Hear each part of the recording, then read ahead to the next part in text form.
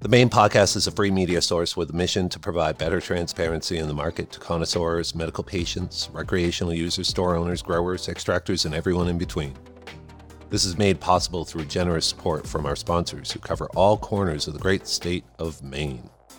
A special thank you goes out to Treeline Cannabis, Planet Tim, Watered Roots, Rugged Roots, The Heady Yeti, Tastefully Baked, Cure Cannabis, The Shack 420, Humble Family Farms, Cannamelts, Salty Cultivation, The North Fire, Highbrow, Team Green, Seaworks & Co., Fade Space, Zero Gravity Extracts, Wisely Cannabis, and Stoner & Co. For more information on how you can support those who support us, please visit our website, www.mainpodcast.com, and click our Sponsors tab.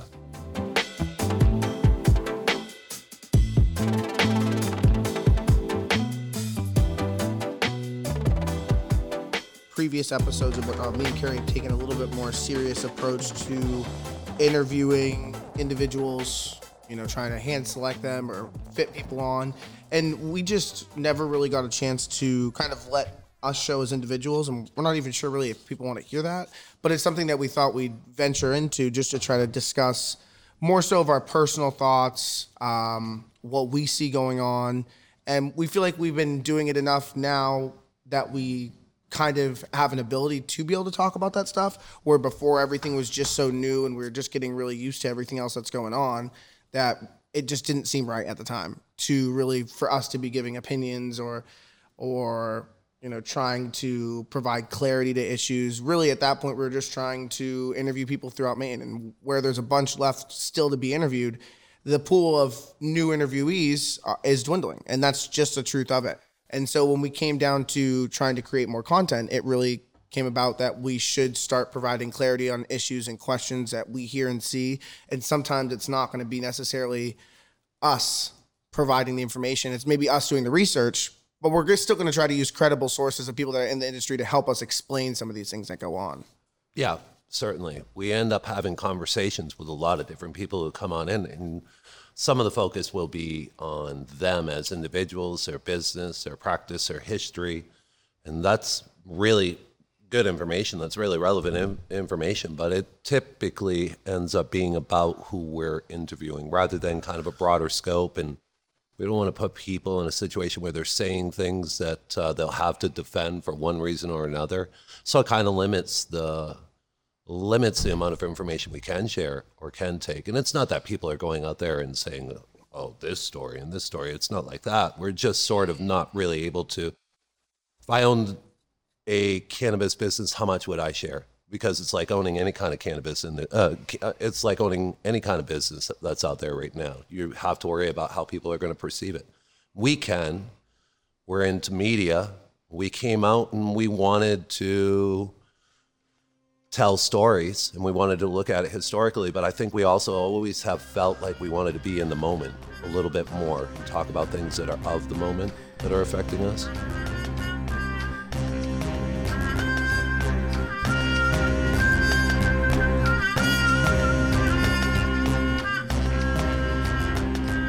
This is corporate America, and most of the time corporate America does not favor small businesses. So let's not think now all of a sudden the tables are going to turn and we're going to be great and well off. Yeah, no, the whole business model in America is shifting away from continually, and this happens through decades at different periods of time too, where small business gets a squeeze, and then it kind of makes a little bit of a comeback. It's right now it's getting a huge squeeze, and it feels like that global impact plays a bigger difference. That one of these times that squeeze just gets too big. The cannabis industry, even if we win, we lose. Even if we win, we lose. There is not a situation. You're talking about prolonging it, or is there a way of, how can it change? Well, there's no fucking winning, is my point. There is no winning. If you look at how... You have to play the game their way. Yeah, if you look at... Well, we agreed to these rules. Well, yeah. That's what I'm saying is, even if we win, if we get everything we want, it's still not going to be what people think it's going to be. You're still going to have to set up your business in a different way for the most part. There's a lot of people, you talk to Jill Cohen, she'll even tell you, there's a lot of my people that came to me and like panicked. I'm like, you've been set up like this, because these unfortunately were the rules. They just never had been really enforced. So I think playing as if now, like, oh, all of a sudden. Yeah, it is all the rules that have always in the past been written in and never acted upon, but they continue to be in the new version and continue to be. And so, even though you never had to deal with it, you're like, this is going to bite us at some point. This is going to bite us because of the impact it could have, whether that's on, I brought it up the other night, on impacting out-of-state patients. And that kind of pressure could come from whatever state they're coming from too. You can't control that. Well, the biggest pressure I think would come down at that point, because the only way you can restrict out-of-state patients is by telling them that their med cards aren't going to make, which I'm surprised they haven't do, because that would immediately move all the traffic that's coming up, and supporting a lot of these businesses. It's going to move it right to the rec market, because there's no fucking choice at that point. And so if the rec market's prices are matching the medical market, you're going to get stomped on, because as long as the quality matches. Right. Yeah, that would change it. But I want to go too back much. to it wouldn't differentiate what they are at all. Even if we win, we lose, and there's people that are giving false hope and are saying, well, these should have never happened and this should have never been in place. Buddy, it's been in place. It has been in place for a long time. And this is not me sympathizing with the people like Hannah King. She has no place on the board. I can't even believe she's still allowed to practice law with how morally culpable she is from her conflict of interest. There's been no oversight. I mean, cannot, it gets raised. We had a conversation with a couple of attorneys, and I can't believe this isn't an ethics violation, what she's doing. And it is. It's a blatant ethics violation as far as When's how the last time on our state level we've had an ethics violation? Could you even recall that? I mean, it's gone by the wayside. There's no oversight whatsoever amongst legislators, senators, or House, or what's going on via appointments. And everything right now is happening at a distance where you don't have access to them. It's continually, and it's impacting us now. Now, on the cannabis stage, but more so business stage, all over the place. I mean, I heard some horror stories about some guy this morning when I was at Starbucks. His business, his construction, just has this whole new line of regulations that have just come into to affect his. Lobstermen and seamen, fishermen, I'm sorry. Yeah, don't do that again. Yeah, right, seamen. They're going through a period of time right now where they want to put some green energy windmills out in the ocean. But if there happens to be some ecological impact because of these windmills, it's going to change fishing areas where we have a great industry going right now with Maine fish. What they're pulling off the coast, they would have to shut it down. We've been known for fishing, and how's that going to affect lobster? No, I mean, what the fuck? It's definitely. I don't know anything about that, so I can't argue. Well, it. I do. I heard. So, I think. But I'm just bringing it into a relative term. It's an attack all over it. But to be fair, Kurt, that's not relative. It's not at all, because that was never a yes or no situation. We voted in certain laws. We want those laws imposed. I want a caregiver. I want a patient representative. Right. I don't want lobbyists on the board. That's something that I do believe. I do believe the Cannabis Coalition put a bill forward to make it that way. Lobbyists can't serve. 100% support and back that. I think lobbying is horrible for America. It's created the issues that we're in now. Definitely people need to fight for their best interest, but it supports people that can afford a lawyer to show up to the state house every day. How do you though prevent the effects of what lobbyists are, which are basically people to line the pockets? I mean, if you're not going to line their pockets, they're always going to win that argument. Well, I think you can only fight lobbying with lobbying, but I think at the same time, there's no reason a lobbyist should be on a committee for overseeing. I don't think they shouldn't be. Medical? A lobbyist shouldn't be on a committee where lobbyists are trying to sway the opinions of said committee. Correct. So then why are you on a committee? That's a violation. You should be a lobbyist then. Just be a lobbyist. You can't be a lobbyist and on the committee, because it's so crazy to me too. I do want to bring it back though. Wellness Connection donated $20,000 to Janet Mills. Janet Mills did appoint many of the seats that are on the Office of Marijuana Policy, including Eric Gunderson. Don't think this isn't political. I'm not saying left versus right, but I am saying there's something fucking weird going on there. It doesn't take a rocket scientist to think that all of a sudden, when Janet Mills was given $20K, she also comes out with this oversight committee for the same fucking group of people that just donated $20,000. I mean, what the hell, Yeah. So, and one of my biggest fighting tactics, I told this to Corey from Tastefully Baked. I said, this should be a political issue. I said, I'm surprised LePage is not getting on the forefront and saying Janet Mills is trying to kill Maine medical marijuana. This needs to be brought into a spotlight. It's crazy to me how long this has been going on. It just got mentioned on the news. And that's at no fault by no one. It's not any of these organizations failing to do what they can do. It's just this needs to get picked up. Yeah. People need to know. Dude, your restaurant that hasn't been able to survive in that certain spot for years that's staying open now, it's not because of a fucking increase in the steel industry. It's because of an increase in money in your community from the marijuana market. The trimmers that are go ahead and working for cash. Yep. Do I think maybe they should be paying their taxes? That's neither here nor there, because I know many farms, many hairstylists, all that stuff that aren't reporting small claims. So but there's more money in the community from your trimmers. Oh yeah. There's more money in general entrepreneurs' pockets, which just trickles down all the time. I'm not talking about the big trickle down of giving away stimulus checks. I'm talking about that trickling data down of the financial in your impact of what the medical market has produced in the time that it's been open should be looked at and shared before there are any decisions going forward, because of what you're speaking of right now. There are too many businesses too many communities that would just go like belly up, and perhaps that's what they want. Hey, you mentioned earlier, it's funny how this current issue, I don't think back when LePage was governor, it wasn't necessarily that he was willing to lend support, although it was at a time when cannabis was pretty new too. So maybe it was best just to be support. I think he just wanted medical. He didn't openly ever, from what we've heard. But we took his inaction as a positive to the allowance for the growth. We didn't hear a lot about how the state got involved in chopping it down at the knees, whether it was economically or anything. I think they just wanted to let it grow a little bit, or to a certain degree. But ultimately, I think it's always been about they wanted to let it grow for adult use. They never had an interest, even in the early going, for a medical program to succeed, even under the Republicans. I think it's advantageous for them right now, for Republican or conservative groupings, to support cannabis, because it's counter what's actually happening with more of the Democratic Party and Janet Mills, operations. There's no doubt that they were bought out. Would it have been different if it was, who was her opponent back? Do you remember when she ran? Moody. Was it? Was it? I can't even remember now. I think it it's was. Too bad I can't recall, for Moody's Collision, the guy that owns that, Sean Moody. Oh, okay. Really? He was primary against her, or was he within the party as a Democrat? I don't know. I don't know enough. No, he was a Republican. He was Republican? Definitely, for sure.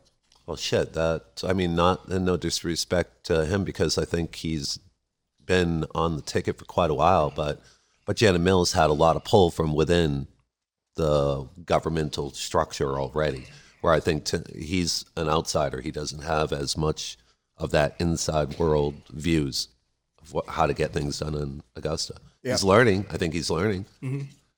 Sorry, didn't want to get caught up on that, but well, you are a political guy. Well, yeah, but you mentioned something. I just think that the Republicans are more or less playing as, hey, we're your allies, so they'll gain support. But it's a perfect because time. They weren't necessarily. The Republicans before. are dying. If you think about it overall, not only in their age, because they're extremely old, and I talk about this from an objective standpoint. I am more of a conservative myself, although not alt-right like Kerry.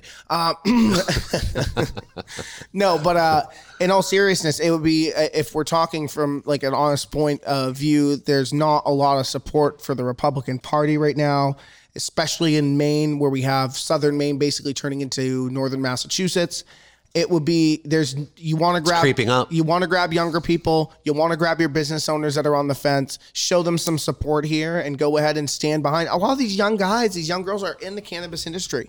This is going to this could be such a good effect to see, wow, there's someone that came in and actually implied some common sense legislation and straightened out all this bullshit. Because it's not even feeling like Augusta anymore. It's feeling like Washington, D.C. Yeah. That's what it's feeling like. They all want to be there. Especially for someone that used to think Maine was so deep to its roots.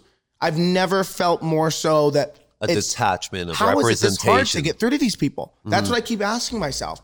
And to me, that's why it's like cumbersome and just like tiresome at this point to keep wanting to even fight for the cause. Cause it's like, damn, you could fight till you're fucking blue in the face. Mm-hmm. And these people just don't want to listen. So that's where I think if you want to amaze a bunch of people, if you are a Republican listening to this, if you're Paul LePage listening to this, get out there and say, screw you, Janet Mills. You are screwing the Maine cannabis industry. Now would be a good time to rally support is a vote openly. for Maine medical marijuana, for keeping Maine businesses open and truly helping our economy recover. Because if you ever want to build an economy, you're not going to do it without the current Maine medical marijuana program. What you're going to do is you're going to squash it if you do what you're doing. The whole economy. The whole fucking economy. Yeah, because the only way Maine has even a slim chance of rebounding after this COVID bullshit, in my opinion, is with the Maine medical marijuana market. Or at least giving these people a viable option to transition into recreational. That's it. Yeah, a viable plan isn't necessarily bad. Again, I'll go back to this, and I shared it with a couple different people, but it's really difficult to define because it's almost like defining what the medical program is and what the adult use program is supposed to be. How are they supposed to be different? And I always go back to scope, or scale of your operation. But I still I don't know where that line is to draw on how large, how much square footage. Like you really should be. I think it really should be a plant count. Remain there. That's a good model. If you want to be a medical grower, stay on plant count and stay on like a certain size. I know it has its limitations, but I still think there's enough to live and to be able to share it as a medicine. This is equally fueled by greed too. Don't get me wrong. The people that we've been accustomed to how much money is involved with the people cannabis that have been constantly changes. roping That's in and doing the legal loophole to using loopholes to have different rooms under different family members. Yeah. You're not doing anything wrong. But don't think people aren't noticing and aren't like, I want to close this loophole. Because if you want to be this scale, you're not medical, you're recreational. I get the logic behind that. I don't support it, but I understand it, and it's a really good argument. It really is.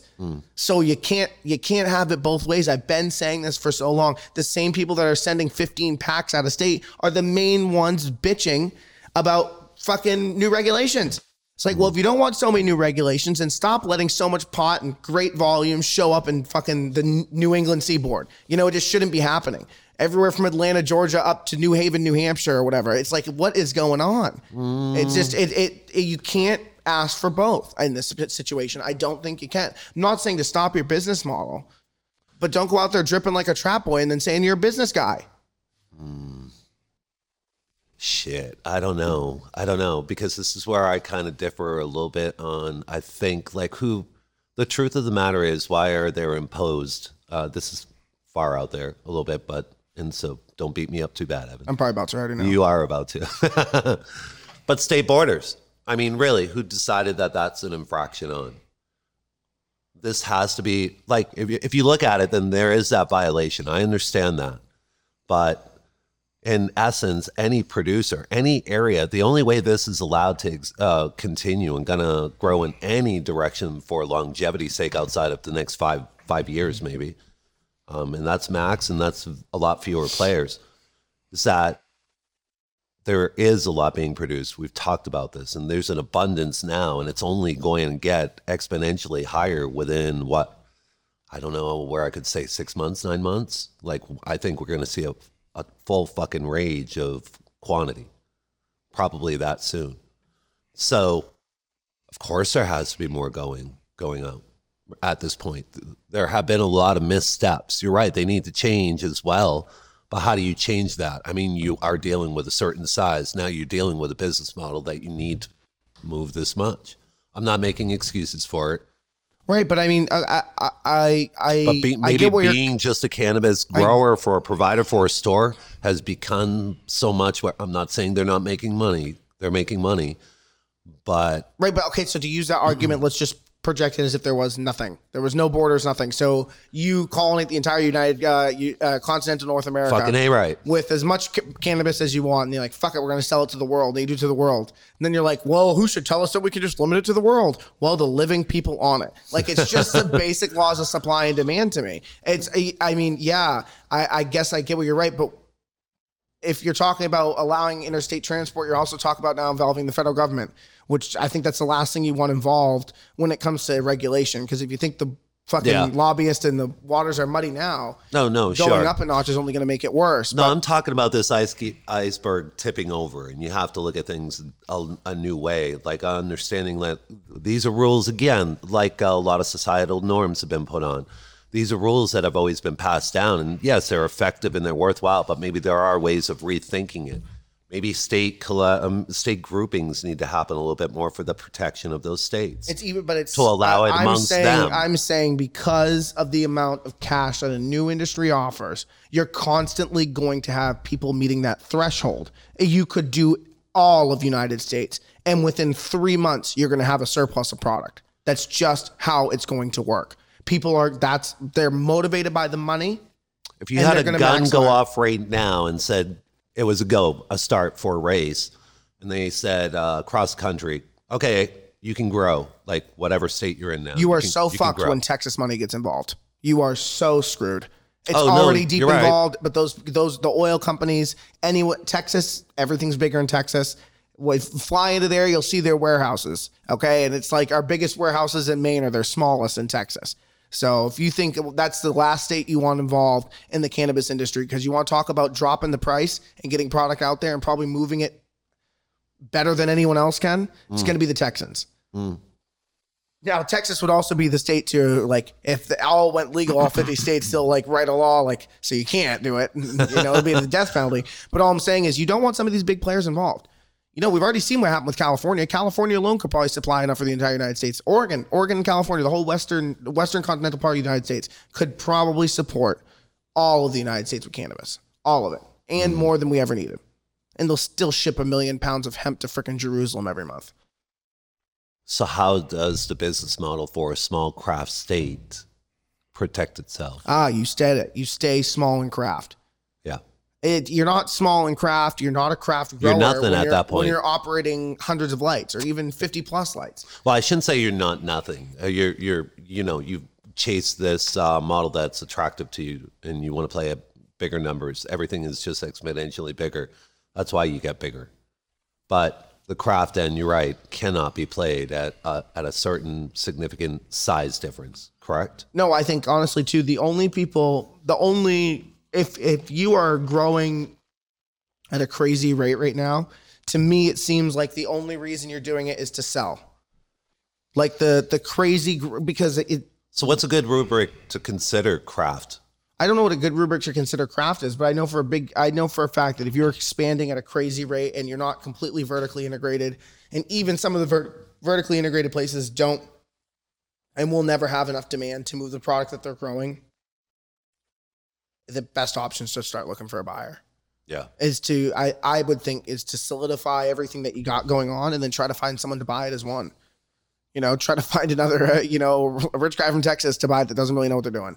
And that's the whole idea. You offer them everything in one and sell it for a little bit more than you put into it, but you have money down, so you're going to be making a shit ton off it. And then go to something else. Cryptocurrency seems to be booming, and that's from me, so I'm not into it. But that seems to be pretty big ever since we had what was it, Brent from Maine Real Estate? Brent, yep. Brent. Remember we were talking about that. We never did get to publish that episode. We lost the timing on it in the sense where it was relevant had we pumped it out that week. So we'd like to also probably do more of that in the future too, right? Like quick, like fast throw togethers.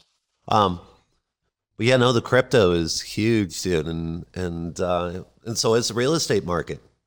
No, yeah. I mean, I know personally as well. No, yeah, real estate market's crazy. Well, you were saying you were expecting X on your house, and you got like 10X more than you were expecting, or something crazy. Yeah, well, not a 10. Don't throw a 10 on birthday. But yeah, well, it was. But there's no real plan B outside of I know the state and I know where I can go and live. Like maybe find something cheap and find something that works for what I wanna, where I wanna live for it. But for now, I've always been like a jumper. I always do. I've been at this house for 8 years, somewhere around there. It's been awesome. Enjoyed it. But I'm looking for something different now. It feels like a transition period, and it's not necessarily an upgrade. It's just sort of, hey, dude, when something can sell for that much money, why not?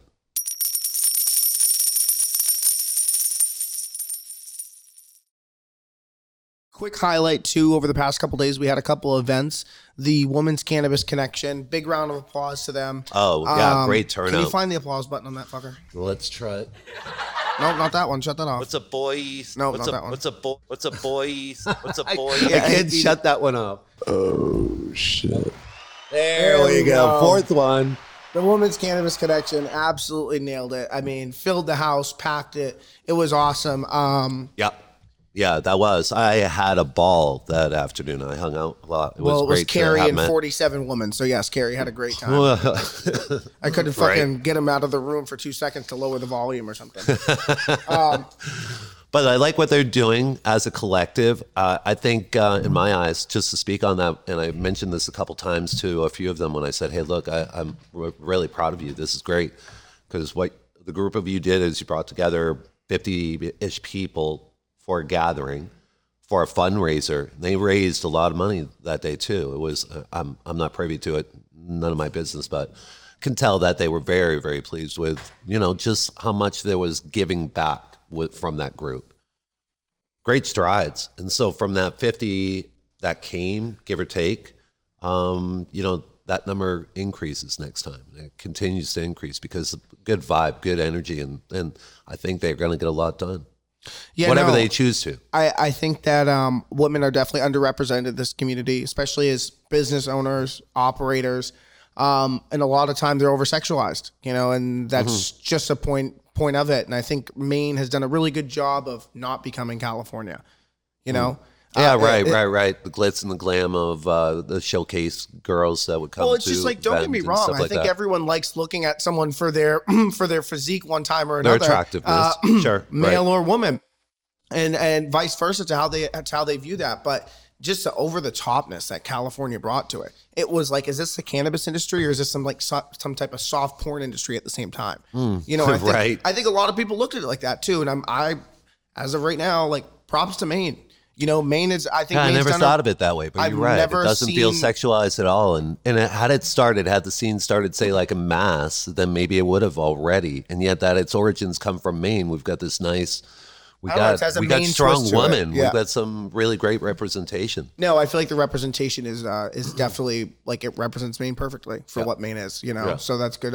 Props to them. Great event. Energy was great. The next couple days after, we had the 420 event with Tastefully Baked. That was yesterday, actually. Yep. That went great. Good showing for that too. I mean, obviously, shout out to Corey and Janelle. They did a great job putting together a gift Love working basket. with them Yeah. together on that. Always enjoyable. Really good time to talk. The food from Noble Barbecue was phenomenal. The bonbons were out of this world. Yeah. Absolutely Yeah. out of this world. And the magician, well, he rocked it. The magician, Phil Smith. I still don't believe that's his fucking name. Not a damn, no way. Zero chance. Phil Smith, Will Smith. Come on. Like, that's bullshit. But, Phil did a good job. Shout out to Phil. I wouldn't hire him. He was 6 for 7. He was, yes. There was one joke that made me want to rip some shatter from 2010, and that's saying something, okay? Holy You shit. haven't wanted to go back to Shatter in a long time. When's the last time you had Shatter? When I smoked, probably, believe it or not, I think it was like Rugged Roots Pink Clementine or something like that. Oh, back in the day over there. Yeah, it was like the first time I saw Back Clear then? Shadow, so I was like, let's fucking run it. No hate to Ryan. It did have good flavor, didn't it? Yeah. No hate That to was Ryan. Still solid. kind of tastes like plastic, but I've come Oh, to you realize bitch. that every single shatter kind of tastes like plastic Yeah. after you smoke a lot of hash. Oh, really? Weird That's flex, what no big happens, deal. huh? Yeah, I don't know. lucky you. I don't even smoke that much though. Like you, I was But you saying, smoked some BHO recently that you said was pretty phenomenal. did I? I thought you said that a little while back. No, well, everyone's raving about the rotten snakes that's processed by Oasis Refinery. All I'm saying, Oasis does slay BHO extractions. Who else does too? Corey from Tastefully Baked. He gave me a bunch of oh God, what was it? Gorilla something? Maybe it was a Gorilla Mac. I'm not even sure. But that was really good too. I just think that it comes down to people that know what they're doing a little bit more. There's So- still a technique to it. You don't get to try very much green trap, or do you? I don't smoke that I'm much. sorry, green truck. I really don't smoke that much anymore. It's just, I don't know. I I don't smoke as many dabs as I used to. Right. For me, as flower goes, I had some Don Mega from Northfire for the first time, and I shout out to him. That was really, really. I love the flavor I got off that, and the high that I felt was a little bit more like an undercurrent of not psychedelics, but there's this wandering mind that you were able to kind of choose a couple little new images. Even with your eyes open, you're kind of seeing things a little bit different. So for me, that was a great experience. Love that.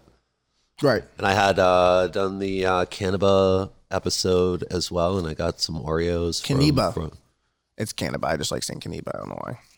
They're in Farmington area, and they're moving down to Portland next year on the adult use markets. Oh, wow. So Good for them. yeah. But I've been talking a little bit more about the Portland psychedelics, market. though, and how I truly think that microdosing is going to become microdosing with like psilocybin will become the next big thing. I've been finding our recent podcast episodes have been including this talk about psychedelics a little bit more. It is generally very interesting. Well, and I think psychedelics get a very on a microdose level, bad for sure. name because of the terminology.